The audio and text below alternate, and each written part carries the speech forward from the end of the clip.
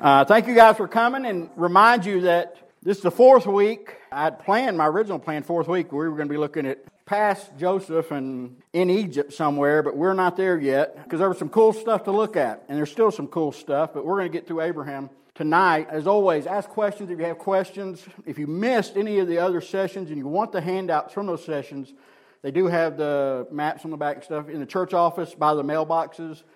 There's a folder on top, and you'll see them first, second, third session. You can grab one. And if you go and listen to it online, it'll follow the outlines that we have. Any questions? If you have a Bible, you'll probably need it tonight. So if you don't have a Bible, look on with somebody around you and turn to Genesis 15. This is where we ended last week. If you're with us last week, we ended with Abram rescuing Lot and a crazy priest that no one had ever heard of from Salem, which is Jerusalem, showed up. His name is Melchizedek, and he is mentioned by David in the Psalms. He's also mentioned in Hebrews chapter 7 as a type indicating Jesus. He's the first priest king we see, really the only priest king we see until David comes along and claims to be a priest and a king, and then Jesus comes along as a priest and king. So we saw him at the end of chapter 14, and then in 15, we're going to see God reintroduce the covenant that He made with Abram when He told Abram to leave back in chapter 5. You remember Abram's over here in Ur. God tells him to leave and go to Canaan land, this land over here. And we trace that all the way from Adam all the way now to Abram. And so he ends up going to Haran, leaves, most of his family stays in this area, and he ends up south. And then we followed him all the way to Egypt and back, and he is in the Hebron area, and he stays the rest of his life right around this area. Zoar, you see it says possible location of Sodom and Gomorrah. We don't know. I told you back when we were looking at the map. We don't know. There are 2 or 3 cities that have been excavated that they think are Sodom and Gomorrah in this area because around 2000 BC they were destroyed by fire. All the cities that they found in this area, which fits into the valley there and where it's all destroyed. And so they're all in this area, and they're going to stay in this area. And I wanted to see the map because I wanted you to be able to see when we come to some of these questions later. And so Abram has followed God. He doesn't know much about God. He was a polytheistic follower, and all of a sudden this God shows up and says, I'm not just your personal God. I want to make a covenant with you. I want to bless you. And that was crazy in that time, something that was unheard of. Gods didn't come to bless you. You blessed the gods. You did everything for the gods.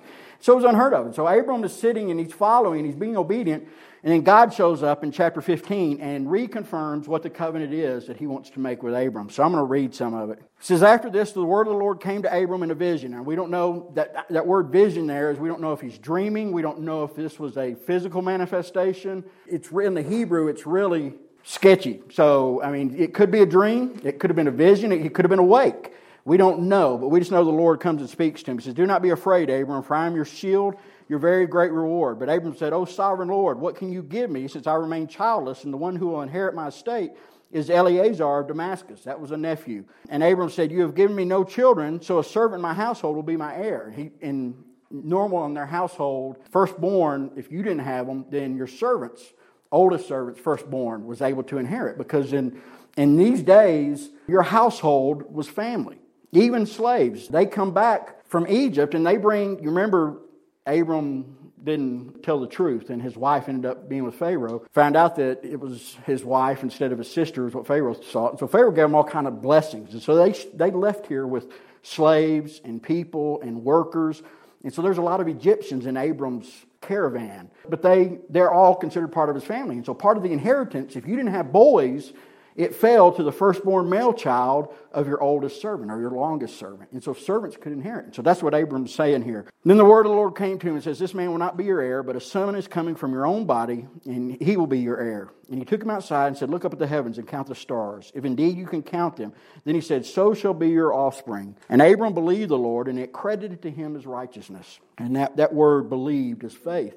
You know, we're going to see it probably more so today in looking at the covenant than anything else. There's such a misunderstanding, and we'll talk more about this in a minute, but there's such a misunderstanding of how people in the Old Testament are saved. You need to understand that Abram, Isaac, Jacob, Joseph, David, they're in heaven. They're saved, but they weren't saved by the law. Okay, the Old Covenant was the beginning, and the law is introduced to Moses after the Ten Commandments. That's all that the book of Leviticus is.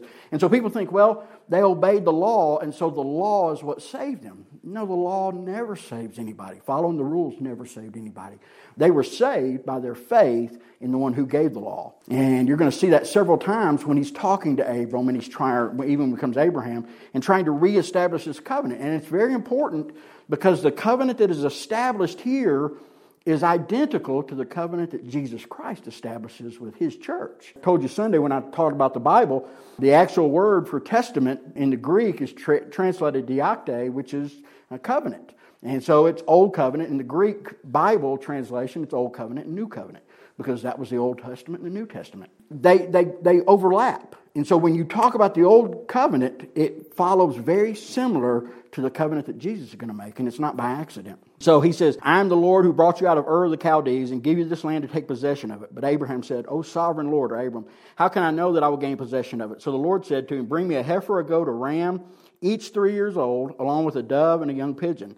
And Abram brought all these things to him, and he cut them in two and arranged the halves opposite of each other. And the birds, however, he did not cut in half. And the birds of the prey came down in the carcasses, but Abram drove them off.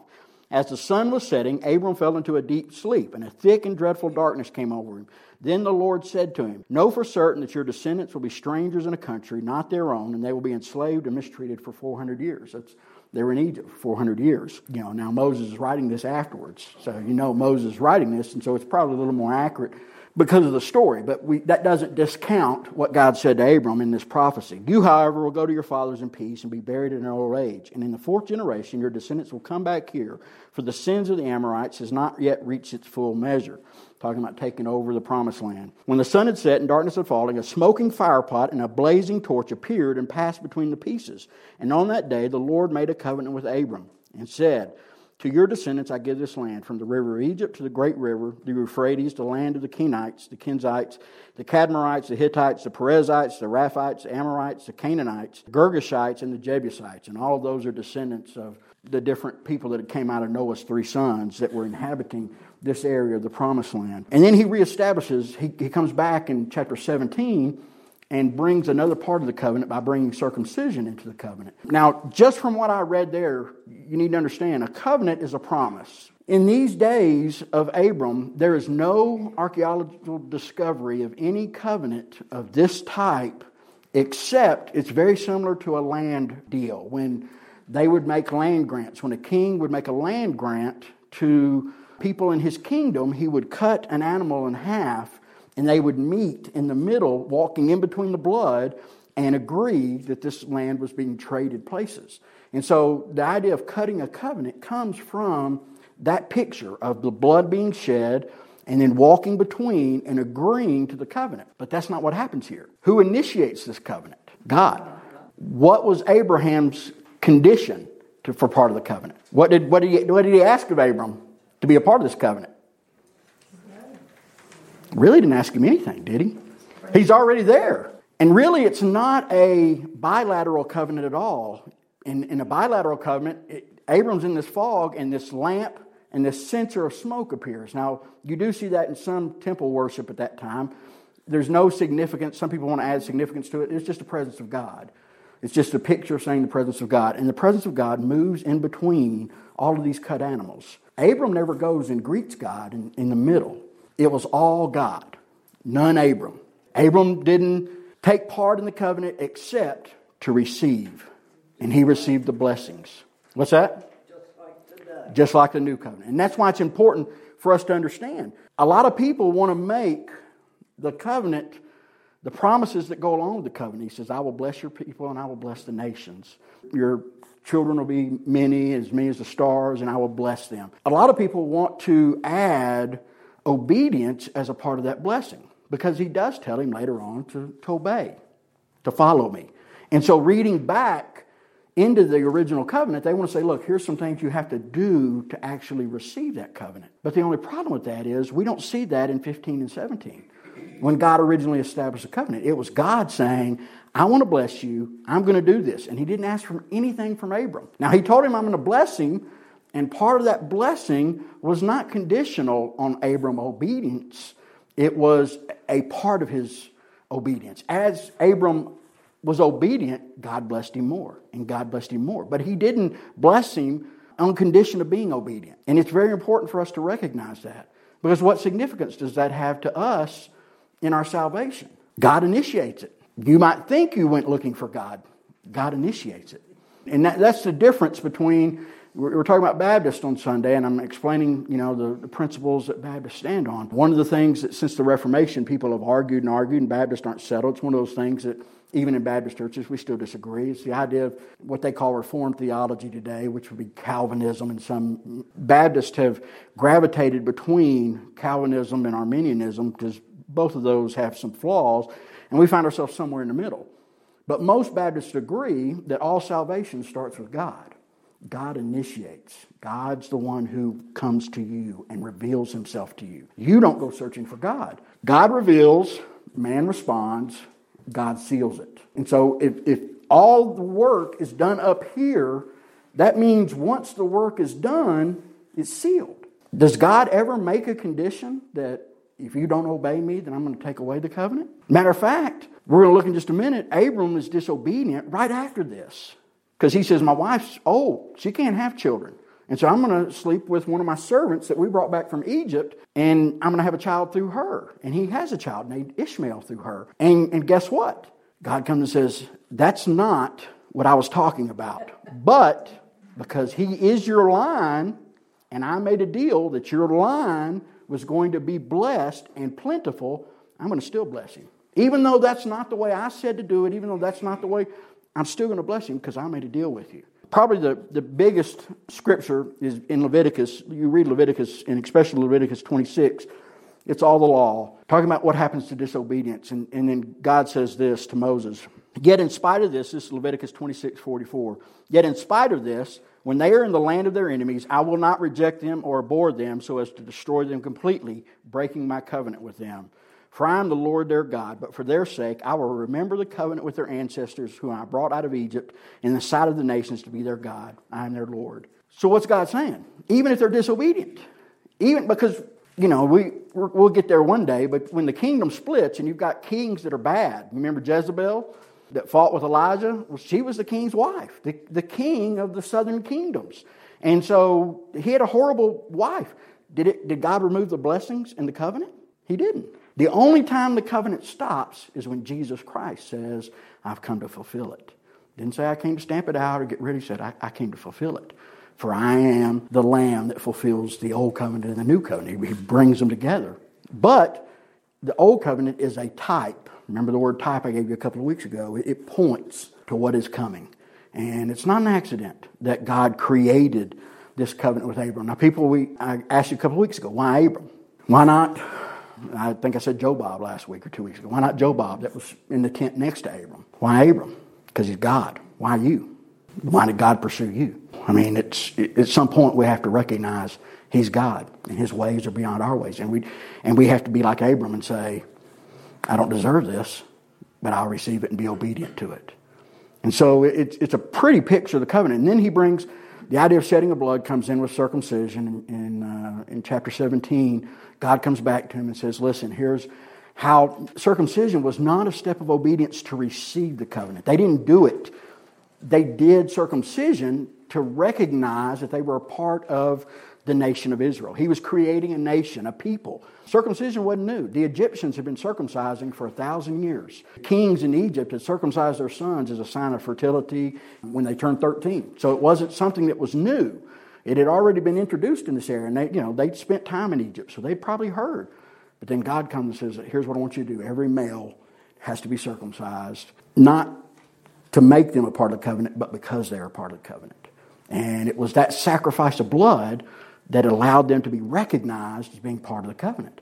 And a lot of people want to say baptism in the new covenant, that baptism is sort of like circumcision, in that you don't do it to be saved, you do it because you're saved. And you do it as a recognition, because the whole point of baptism, when I preached on it a couple of weeks ago, I told you, the point is to announce, I am now a part of the church. I am now a part of this different nation. And so Abram's saying, by this circumcision, we become a part of a nation. So it's kind of cool the way God works that in. And I mentioned Hagar and Ishmael. God, he automatically turned to Hagar, and Sarah was all for it until Hagar got pregnant. You can read some of that in chapter 16, and she has a son, and his name is Ishmael. God says some interesting things about Ishmael down in verses 11, 12, 13. The angel of the Lord came to her because she ran away.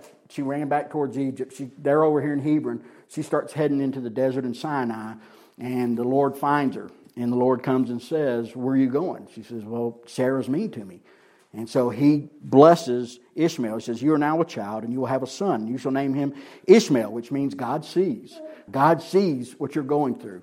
And because it wasn't her fault. I mean, she was just a willing maid. "And the Lord has heard your misery.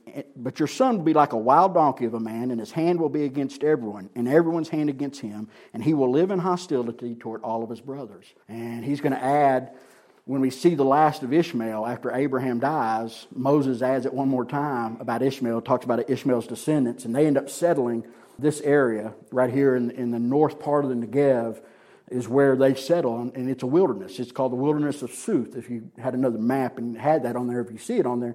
But that's where they settle, and it says the tribes, he had 12 tribes, 12 sons that all had tribes, and they all had extended families. And so it was this huge group of people. And it said they were hostile to every other tribe around them. They never got along with anyone that was around them.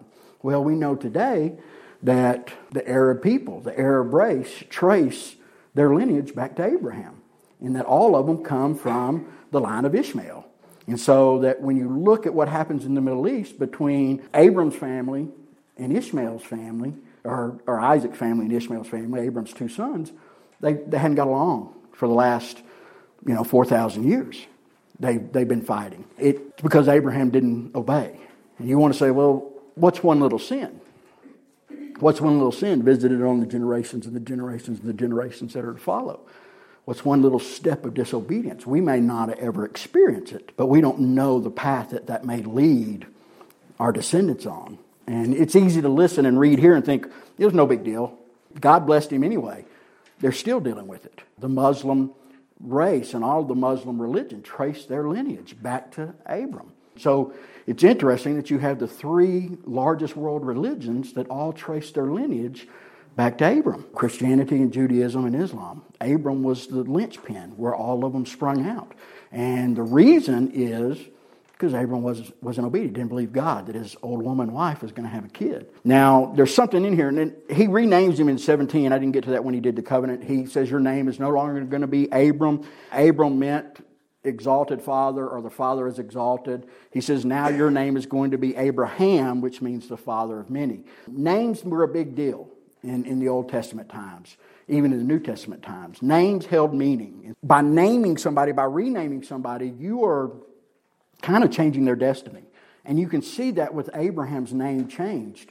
The father is exalted is kind of saying, my earthly father, I'm paying homage. He was the oldest son, and so he was the homage to his dad. And so his name represented, I exalt my father.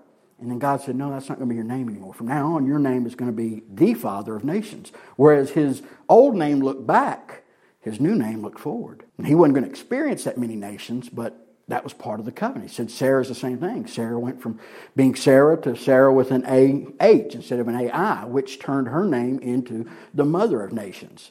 And so Sarah becomes the Mother of Nations. Now this isn't the only time God does this. Anybody remember any other times in the Bible when God changes somebody's name? What's Jacob's name mean? Do you remember?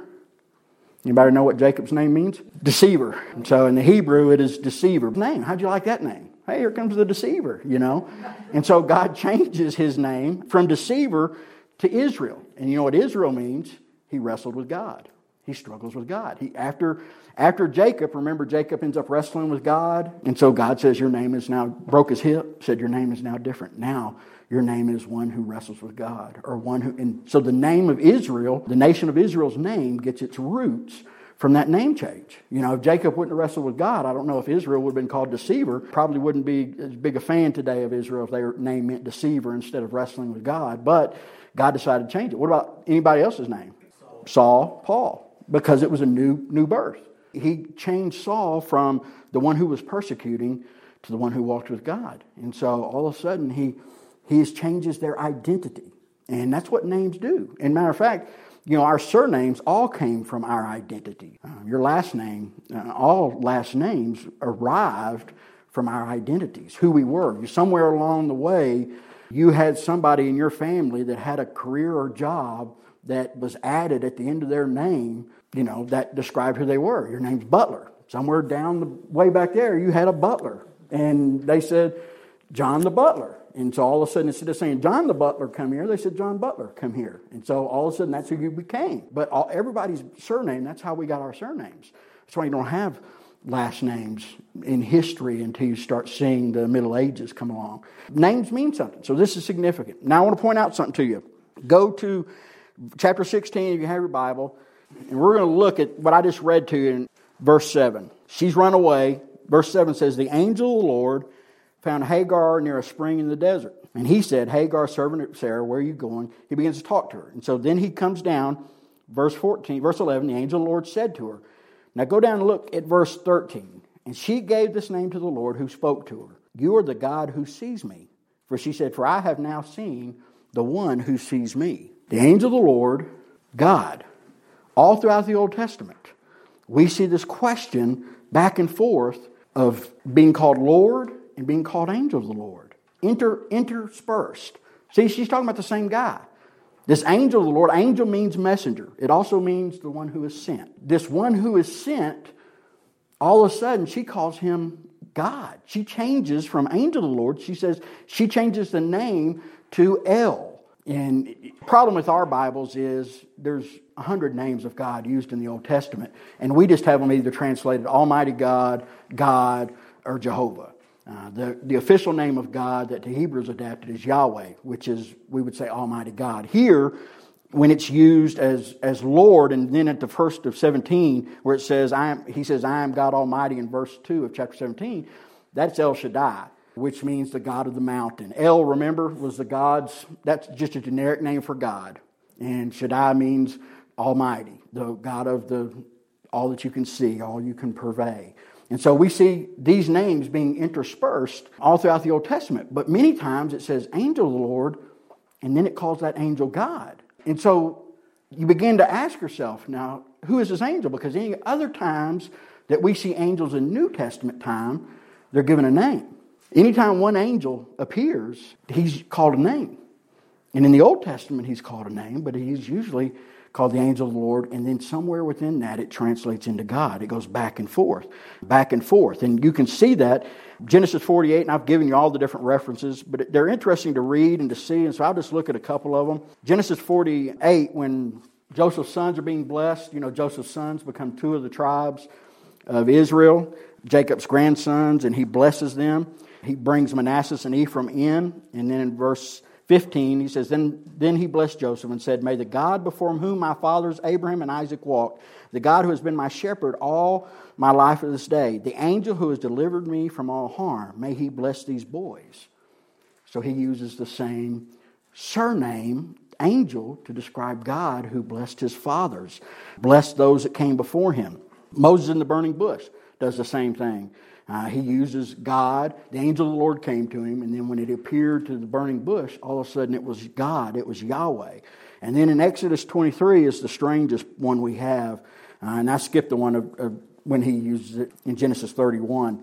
But in Exodus 23, they're going out of Egypt into the Sinai, and God says, I'm going to send an angel that is going to lead you. And you remember the fire by night? I'm going to send an angel that's going to lead you. He's going to protect you. God says, you obey him and respect him. He said, he has my name. You can go read that in verse 21 of Exodus 23. It says, he has my name. Now, who in the world would God give his name to? Because the Bible says, later on, Isaiah says, God doesn't share his glory with anybody. God doesn't give his name to anybody. And this angel, all throughout the Old Testament, he has divine authority and divine power. In Genesis 16:10, where I read, he gives life. In Genesis 16 in Exodus, he says he is all-knowing. He's omniscient, the word uses. He forgives sins. In Exodus 23, he forgives the sins of the people. The angel of the Lord does that. He performs miracles. The angel of the Lord This same angel of the Lord is the one who brought the plagues in Egypt. He's the one who called the death over Egypt. He's the same one who was at the burning bush. It says angel of the Lord. He commands and receives worship. He tells Moses in Exodus 3, worship me. He tells Joshua, worship me. The angel said that. And we know that in the book of Revelation, John, when he's up in heaven and sees all these angels, he begins to worship them. The Lord from the throne says, we don't worship angels. You only worship me. And so there is a call not to worship angels. So why would this angel tell them to worship him? So who is this angel? Well, I gave it on your sheet. I said some insight from 2 New Testament verses. In John 10:30, what does Jesus say? I and the Father are one. And in John 8:18, he says, I am the one who testifies for myself. My other witness is the Father who sent me. Now, what does angel mean? The one who is sent. I believe, most Bible scholars believe, that the angel of the Lord that's listed here all throughout the Old Testament is the pre-incarnate Jesus Christ. Because God's not going to share his name with anybody except himself. And Jesus manifested on the earth as an angel is God. He's worthy of worship. He can forgive sins. He can do miracles. And so that angel of the Lord that shows up all these times is actually Jesus Christ. Now let me ask you, if that's the case, how does that change the way we read these stories? What do you think? Does it change it for you? Make you think anything else? Well, it really shows that the Old, people say the Old Testament doesn't apply to us now, but when Jesus said, when he was on the earth during his 33 years, he said, no one comes to the Father but by me. Mm-hmm. So that happened all the way through. The whole Bible. And is it so cool of God? And we can't prove this side of glory. It's just the way it's phrased. But I think one day we'll know when we stand before and we see it all revealed. But I think the one who created the first covenant, who was that called him out? It said the angel of the Lord called unto Abram. It was Jesus. It was Jesus who said, I'm going to make this covenant with you. And I'm going to do all the work. All you've got to do is say yes. And then 2,000 years later, Jesus is born of a human and says the same thing. I'm going to create a covenant for you. I'm going to bless you and forgive you and give you an abundant life and eternal life. You don't have to do any of the work. I'm the one who's going to walk between the sacrifice. All you've got to do is say yes. It pulls the two together. And when you begin to read some of these stories, you read the angel of the Lord coming to Moses and giving him confidence to go and face the Pharaoh. That's Jesus. Same Jesus that gives you confidence to stand up when you're discouraged and upset. The same Spirit that encourages Joshua when they're fighting and the angel of the Lord comes. That's Jesus. When Jacob's wrestling God, it says in the beginning of that story, he is wrestling the angel of the Lord, came to Jacob, and then he wrestled him. That was Jesus Christ. And it changes the way all of these stories really impact us because it makes them so much bigger. What do you think? Anybody else? Yeah. Yeah, the connection, and I think there are a lot of them. Moses had to have an entree when he went down to get the people. Mm-hmm. Who do you say sent me? That's right. I am. I am. And then Jesus, of course, says, I am. Yep. I am. Continually. I am. All throughout the everything. Yeah. So there's a pretty obvious connection.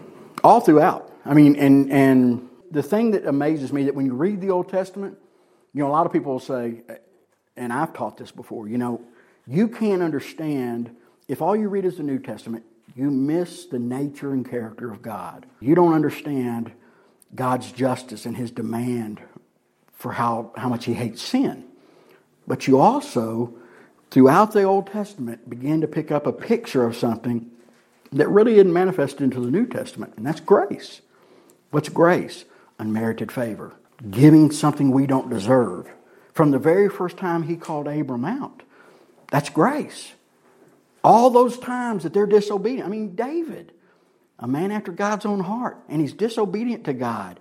And God still blesses him, forgives him, and blesses him. That's grace.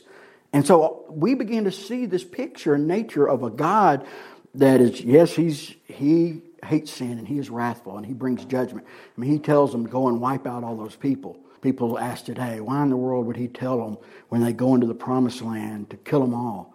He knows where we were going to end up today. The reason we're facing the problems in the Middle East we're facing today, and I'm not saying killing is the answer, but I'm saying, God, remember this area that from the time, remember who got this when Noah, 3 sons, remember who got this area? Ham. So Ham was the cursed. And what was the curse? I told you it was the immorality, the rebelliousness to God. And all these people were ungodly and rebellious. That's why when he said, you don't intermarry. Here later on, you're going to see he goes to look for a wife for his son. And he says, go to my people. I don't want one of these women, because I don't want to begin to intermarry what was going to be the nation of Israel with these other people, because that brings impurity in. And that's part of what circumcision was. But, I mean, God wasn't doing that saying, wipe these people out to be wrathful. They deserved it. Matter of fact, all of them deserved it. Anyone that didn't get wiped out, that was grace, because they'd all been disobedient. But it was the beginning picture of how grace is extended in our life. When you say, I don't deserve it. No, you didn't. And no one in this book did anything to deserve it. Abram didn't deserve it. His descendants certainly didn't deserve it. And so that takes us to that. Genesis 18:19 is the famous story of Sodom and Gomorrah. As I said before, we don't know where they are. We think that they were somewhere. Zoar, you could see Sodom and Gomorrah from Zoar. And so, because they flee, Lot and his family flees to Zoar in the story. Why does God destroy Sodom and Gomorrah? Because they're evil. You can say, well, you've got these guys, the angels that show up and visit Lot, and they're going to warn Lot. And you have these people banging on the door saying, hey, come out. And matter of fact, some translations say we want to have sex with them. It's not really an honest translation. The Bible, it's one of those times in Hebrew where it says we want to know them. And it can mean we want to meet them, greet them, or we want to know them in the biblical sense. We want to be intimate with them. So there's really not a way to know. So people say, oh, well, their sins were homosexuality. Their sins were sins. And they were rampant. And God finally said, I've had enough. And then you have Abram going and saying, don't destroy it for the sake of 50 righteous. If I find 50 righteous, will you not destroy it? God says, you find 50 righteous. He comes back and says, wait, if I find 45. He says, okay, you find 45. He finally gets him down to 10. And he probably should have said, if I find 3, because there were 3, because Lot and his kids and his wife. So, but he stayed on 10, and there wasn't 10 righteous in Sodom and Gomorrah, and so he wipes them out. And he burns the whole thing. And Lot and his family are saved. Chapter 19, you see they flee to Zoar. And you have the famous story that you learned as a kid. What happened to Lot's wife? Turn to a pillar of salt. Why don't you turn to a pillar of salt? Wrong. Okay? I know it's a great story because he says, don't turn back. And you can go and read that in verse 17 of 19. And he says, as soon as they had brought them out, the angels said, flee for your lives, don't look back, and don't stop anywhere in the plain. Flee to the mountains, or you'll be swept away. Well, the word there for look back is the same translation that we have for go back. It wouldn't make sense that he just killed her because she looked back, because all the people in Zoar, when they show up, say, we saw the fire last night. What was going on? And Abram comes to greet him, and he still can see the flames. And so if God was killing anybody that was looking at the flames, then he had to kill a whole lot of people in that valley. What God told him is, go, don't come back. And somewhere in that process, Lot's wife decided to go back. And if you've ever seen a flash fire come through and kill people quickly, it leaves behind pillars of ash that people look like people. You know, if you've seen the pictures of Hiroshima, when the atomic bombs were dropped, and Nagasaki, where the atomic bombs were dropped, there were literally people that are cemented in place because it was such a flash fire and it burned so hot that it congealed their body to rock. Same thing you see in Pompeii. If you go visit the ruins of Pompeii, volcano explodes, people are caught in this incredibly intense fire, and they're burned to where they're almost statues. And so there were probably a lot of pillars of salt in Sodom and Gomorrah when they came back that next day. And so I know it's a great story. It makes for cute things when you're in vacation Bible school and you don't turn back, and don't go. But it's the same principle that God gives us, whether you turn back or go back. It's the idea of once I tell you to leave, leave. Once I tell you to get away from that, get away from it. Don't embrace it again. And it doesn't matter whether you look back or you go back. That's all disobedience. And she got what she deserved. Chapter 21, Isaac is born. Miraculously, Isaac is born. Abram is 100. Abram is an old man. When Isaac is born, Hagar and Ishmael are sent away, which a lot of people think is horribly and mean. You can read about it in chapter 21. But the idea of being sent away was, in the Old Testament, is a formal form of divorce, basically. It's a form of disinheritance. Hagar was his first son, and the only way he could disinherit him, not from being the covenant, but from his earthly goods. All the people he had, his huge, we know from the people he runs into when he runs into Abimelech back in 1920, that he's rich. He's like a king. And so he has all this stuff.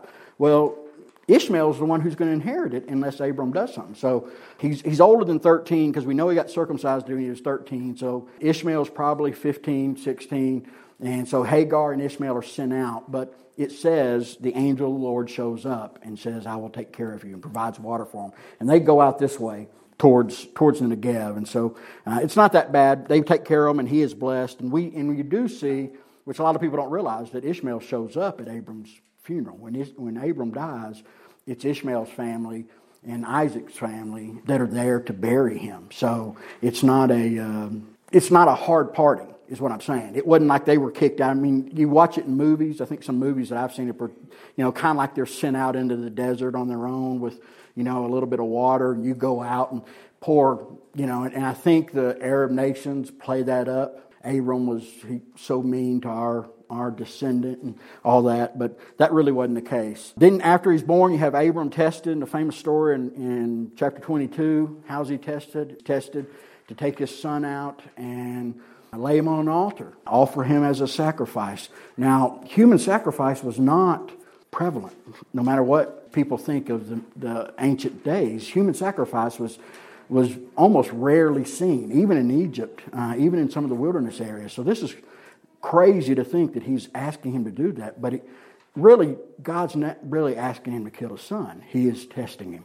He is seeing if he will be obedient, if he's going to worship God first. Now he tells him to go, and historically it says he goes to Mount Moriah. And then we see Mount Moriah again in 2 Chronicles when Solomon builds the temple. He builds the temple on Mount Moriah in Jerusalem. And if you've been to Jerusalem, when you go to the Temple Mount, they will say, this is Mount Moriah. We don't know if it's the same place. We really don't, because it said he's close to Hebron. He traveled 2 days, and they traveled about 20 miles a day, so that's 40 miles.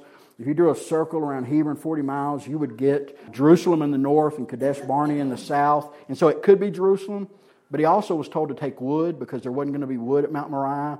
If you've been into Jerusalem, there was plenty of wood there. And then it doesn't say in 2 Chronicles, where it clearly could have said, we're building the temple at the same place where Abram offered his son as a sacrifice. Is it the same? Could be. Okay? And historically, the Israelites, the Hebrews, if you go to Israel today, they will tell you the temple is built on Mount Moriah where Abram offered his son as a sacrifice. God provides a lamb. He doesn't need a sacrifice. As I said, it's just a type. Tradition holds that that's where it happened, in Jerusalem. And that's why Jerusalem grew, because of the idea of Mount Moriah being a holy place. And then you have the deaths, and I listed it there. Sarah dies, she's 127 in Genesis chapter 23. She dies and is buried in Hebron. Abram actually gets married again and has more kids.